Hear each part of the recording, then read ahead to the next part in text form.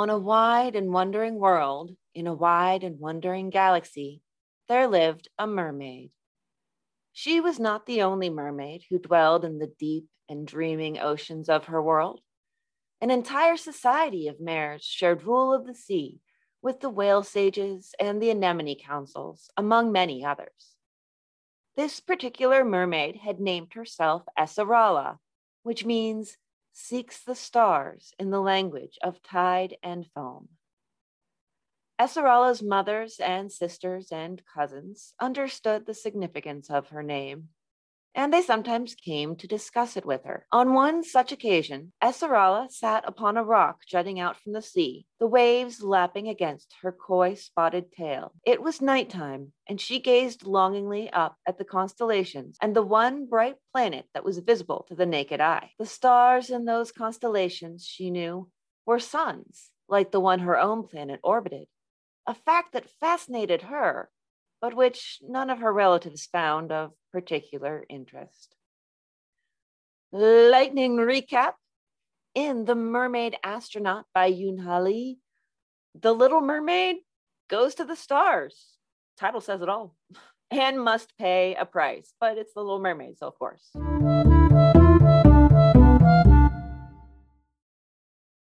You've got a little time.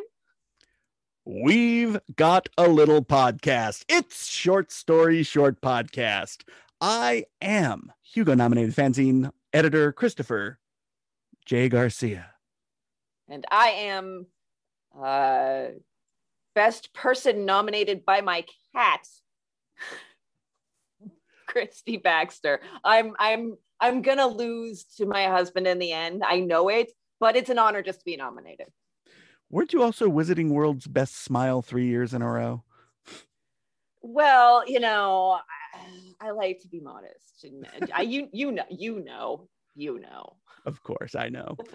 It is so great to be here today. It's been a heck of a week, but you know, Christy, I made a little time to read a story, and I'm going to, using my mind bullets, shoot what it is over to you, and you'll tell the rest of the people what I've been reading. Ow, those things hurt. Damn. We read The Mermaid Astronaut by Yoon Ha Lee. That's right. And this is sort of a hard left turn from last week. It is at once darker, more personal, heavier, and I would honestly say a bit more sentimental. At the same time, it is easily the most beautiful of the stories we've read so far as language goes. Yeah, the language is just so incredibly evocative that there are moments when you just have to sit back and just kind of revel in it. It's wonderfully, wonderfully evocative. And there are so many of those little surprise moments that I love. Those are my little pet moments in the stories that we read. And yeah, it's so beautiful. And I think that's the big challenge of a story like this. You're taking A, The Little Mermaid, B, a story of the sea, C, a story of somebody going into space for the first time. There has to be beauty. There has to be beauty. And you have to describe it. You have to give those words to the reader, at least give them something. And so that would probably, for me, it would be the most daunting, I would feel like none of my words would be able to do justice to what was in my head. Yeah, and I think one of the beautiful things about it is it's also a first contact story. Like, it's a whole bunch of things all put together into a story that is, I would argue, it is a science fiction fantasy in that order, because the story is of her experiencing of the world, but its motivation, its push comes from the fantastical elements, and it has so many markers of traditional fantasy, from the enchanted knife to the witch to the girl who longs and dreams for a place far away. But it's also stories like this that, to me, show the veil between science fiction and fantasy is so thin. And here, just a couple of minor changes. If you turn the witch into a scientist and the knife into nanobots, it's a 100% science fiction story, except for mermaids. Or lasers. Don't forget lasers. Oh, laser. Yeah. Let's make a human out of this mermaid. I've got a lightsaber. Let's get to it. Yeah, and I think that's part of the beauty of this story, is that it's a little bit of everything. It's a little calling back. It's a little moving the genre forward. It's a little bit a family story. It's a little bit a coming of age story. It is a dreamer realizing their dream. It's all of these things at once in a very tight package. And it's a paying the price story. You know, we have this story of somebody, a dreamer who gets to realize their dream, but you have to wake up sometime and come back to reality. And she does very hard. You know, she goes out beyond her mermaid world and she explores space, and she goes to spaceports and she sees stars and nebulas and just nebulae, I guess, all kinds of beauty and wonder, not realizing that she's kind of paying the price all along, which is kind of the knife to the heart, or the flipper, as it were. And it's, you know, the fact that she's aging at a different rate than her sister back at home, and that her sister will be, you know, could potentially already be dead. That the fact that she's paying the price all along, and every second that she spends is more of a price, is really brilliant, painfully brilliant. Mm-hmm. And I think that's one of the things about this story that is so impressive. One, it's a bit of a tearjerker, that is for sure. The thing is, you are set up for that. And it's not, this is the thing, that stories like this could super easily be incredibly manipulative. It is setting you up for the realization that achieving your dreams eventually will kill all those around you. And in this case, it is so well done. You get so much around these characters, but you also get a satisfying ending that is so powerfully written. I mean, I'm going to break my own rule and read part of the end here. What I did not know before I left, Esarala said, is that every planet is traveling through space, and every star and every galaxy and more beyond in the great celestial dance. I wanted to visit other worlds, and so I have. But now I understand the motions of celestial bodies. I don't need to leave home in order to journey through the universe. Yeah. Just I know. Oh, but at the same time, that doesn't try and bring that about. It just happens to do so while expressing something that is so essential to a story. Yeah, I absolutely agree. It's not, you know, that manipulation could have come about if this was, I think, the only purpose, if the destination was the only point and not the journey. But the journey was the point, and the destination, we just happened to land there, I feel like. And it was inevitable. At the same time, it was also evitable. The evitability is solid. Yes, solid evitability. And I love, we get the characters in here so well. And in many ways, I would argue that this is, while this is Esarala's story, I think it is a story of a universe that is populated with these fantastical creatures, and even makes the very smart point of that very early on when we're told that they first meet the people of the Mer people, that's what they're called, that they're all so different, that there's so much variety among them. Some of them walked on 2 legs and some on 6. Some of them had 6 fingers on their hands and some had tentacles instead. Some of them had friendly waving eye stalks and others none at all. I mean, just like in that little paragraph, she has said so much about the entirety of the characterization of this world, and how it's not just the universe as we understand it. It's not just the universe as science fiction has traditionally put it, where it's everyone is is some form of bipedal with various colored skin. It's far richer than that.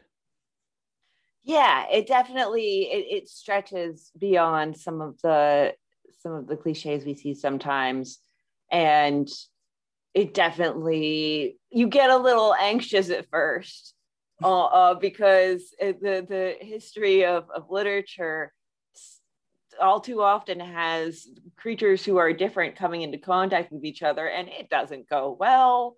And at least at first, but it is, the Mer people have interpreters, and there's a sense of cooperation. There's a sense of not even tolerance, but just like, yeah, you're cool. Like, it's not even tolerance, feels like it's beneath what this is. This is, an acceptance and a not caring about, differences. And so that's sort of beautiful that it doesn't, you think for a second that it might go there, and that would be fine if it did, but it's nice, and it's a sense of relief to have it be like, oh no, this is a nice world.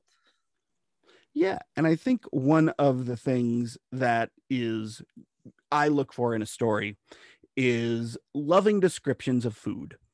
And one of the most fantastical paragraphs in history is about how they had this grand feast featuring their best offerings that were all super rich and different and strange. And I was so excited. And the line, and some concoctions that the Mers had no word for other than delicious. Ha ha ha ha. I made a paella yesterday. That was fantastic, but this is better than that. Yeah, there are sometimes I was actually just thinking about this recently when it has popped up in my own writing. There's sometimes when you can tell when a writer is hungry. I mean, not that it's not organic to the story or anything, but and you can gauge the level of hunger. If this had gone on for one or two more paragraphs, you would know that the writer was like, damn, I need to eat some lunch, because I have written out an entire like breakfast in great detail and been like, yeah, I'm starving, my stomach is eating itself, that might be why this is happening. It's almost like a symptom. So yeah, that can sometimes give you a little hint into what the writer is dealing with at that moment. But yeah, I do the descriptions and stuff like that. I mean, and yeah, sometimes we have no words for things other than delicious, for when you have something that is just such a wonderful, perfect combination of intermingling flavors and textures and everything. That's just that moment where it's just like, I wish I had other words. I'm a writer. I feel like I should have other words, but delicious is all I got. And I think one of the other things that's really interesting, it's particularly with the way things are described, is much of the stuff great description to are everyday things like food, like what it takes to maintain your place on the ship. It's all of these sort of almost mundanalia that is just very, very plain. But at the same time, it's utterly important to life. It's utterly important to how these different cultures can interact with one another. And ultimately, I think that's what the story is about. I think it is ultimately about how cultures that are theoretically incompatible can come together. But at some point during that connection, a price has to be paid. And Esmeralda pays it. Yeah, she really does. And I think I'm going to have to read the description of the stars, because I think all those descriptions are building up, because you're going to have to get it. You're going to get it. It's going to come. And so there's this anticipation, and they're building and building you up. In her leisure hours, she sat by the viewports of the starship and gazed at the stars streaking by. She saw wonders up close, from the dust forges where stars are born to the hot glow of the accretion disks around black holes. She saw planets of different colors spinning like enchanted beads and their diadems of moons. And all these visions reminded her of her sister Kielvasa, who had helped her attain her heart's desire, and the fact that they were now parted. But she was not sorry. Not yet.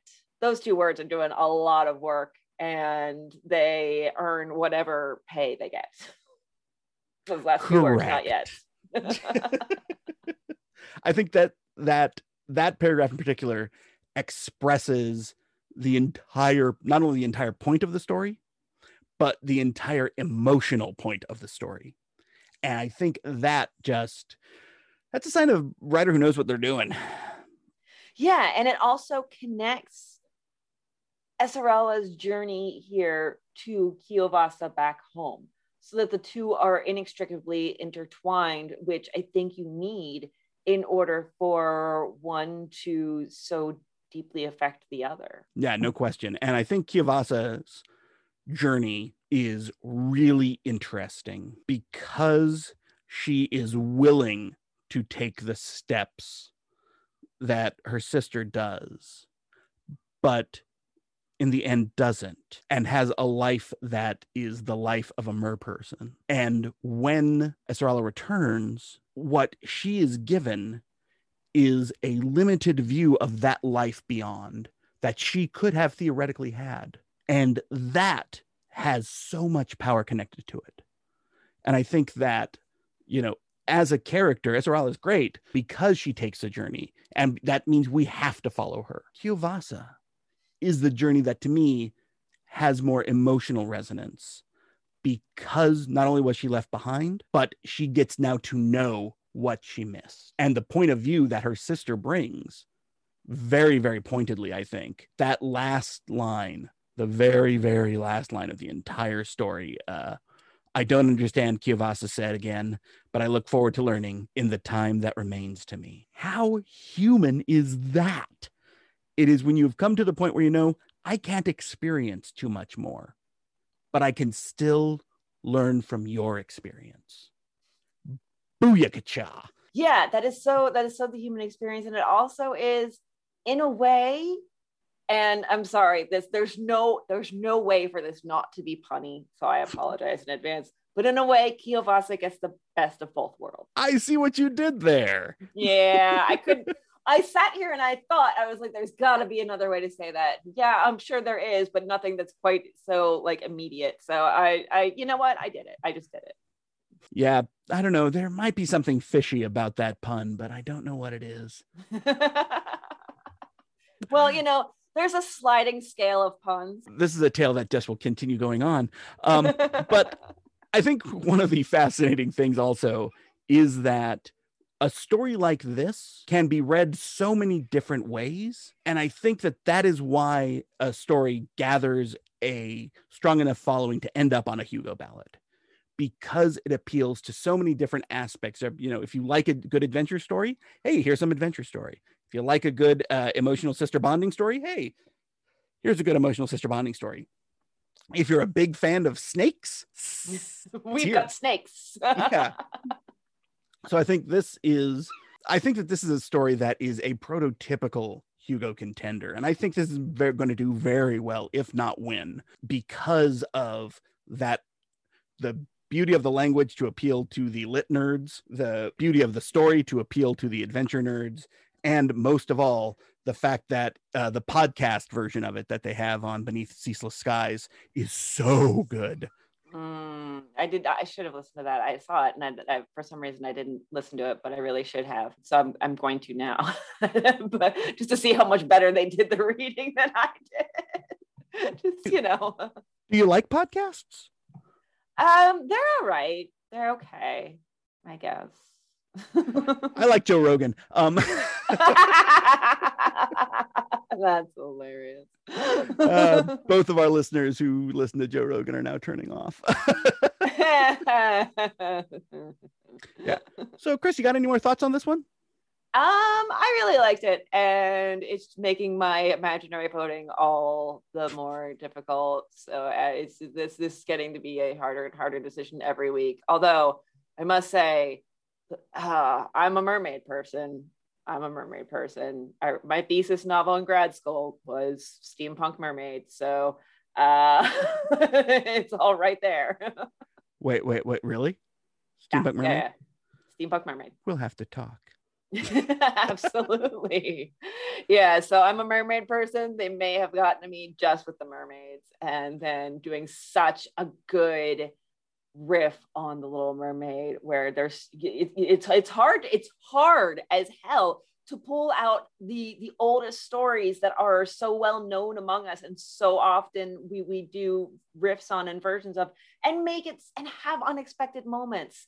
It's so hard, and that is done very well here. So I appreciate, it's not just because it's a mermaid story, it's because it's a mermaid story done well, which is hard as hell. That's my You're right. thought. You're absolutely right there. Hey, Christy. Yes. Ask me what story we're going to read next week. So Chris, are we possibly going to read Metal Like Blood in the Dark by T. Kingfisher? Yes, we are. Hi, Ursula. Good to see you. Yes, we're going to read Metal Like Blood in the Dark by T. Kingfisher, and I am psyched.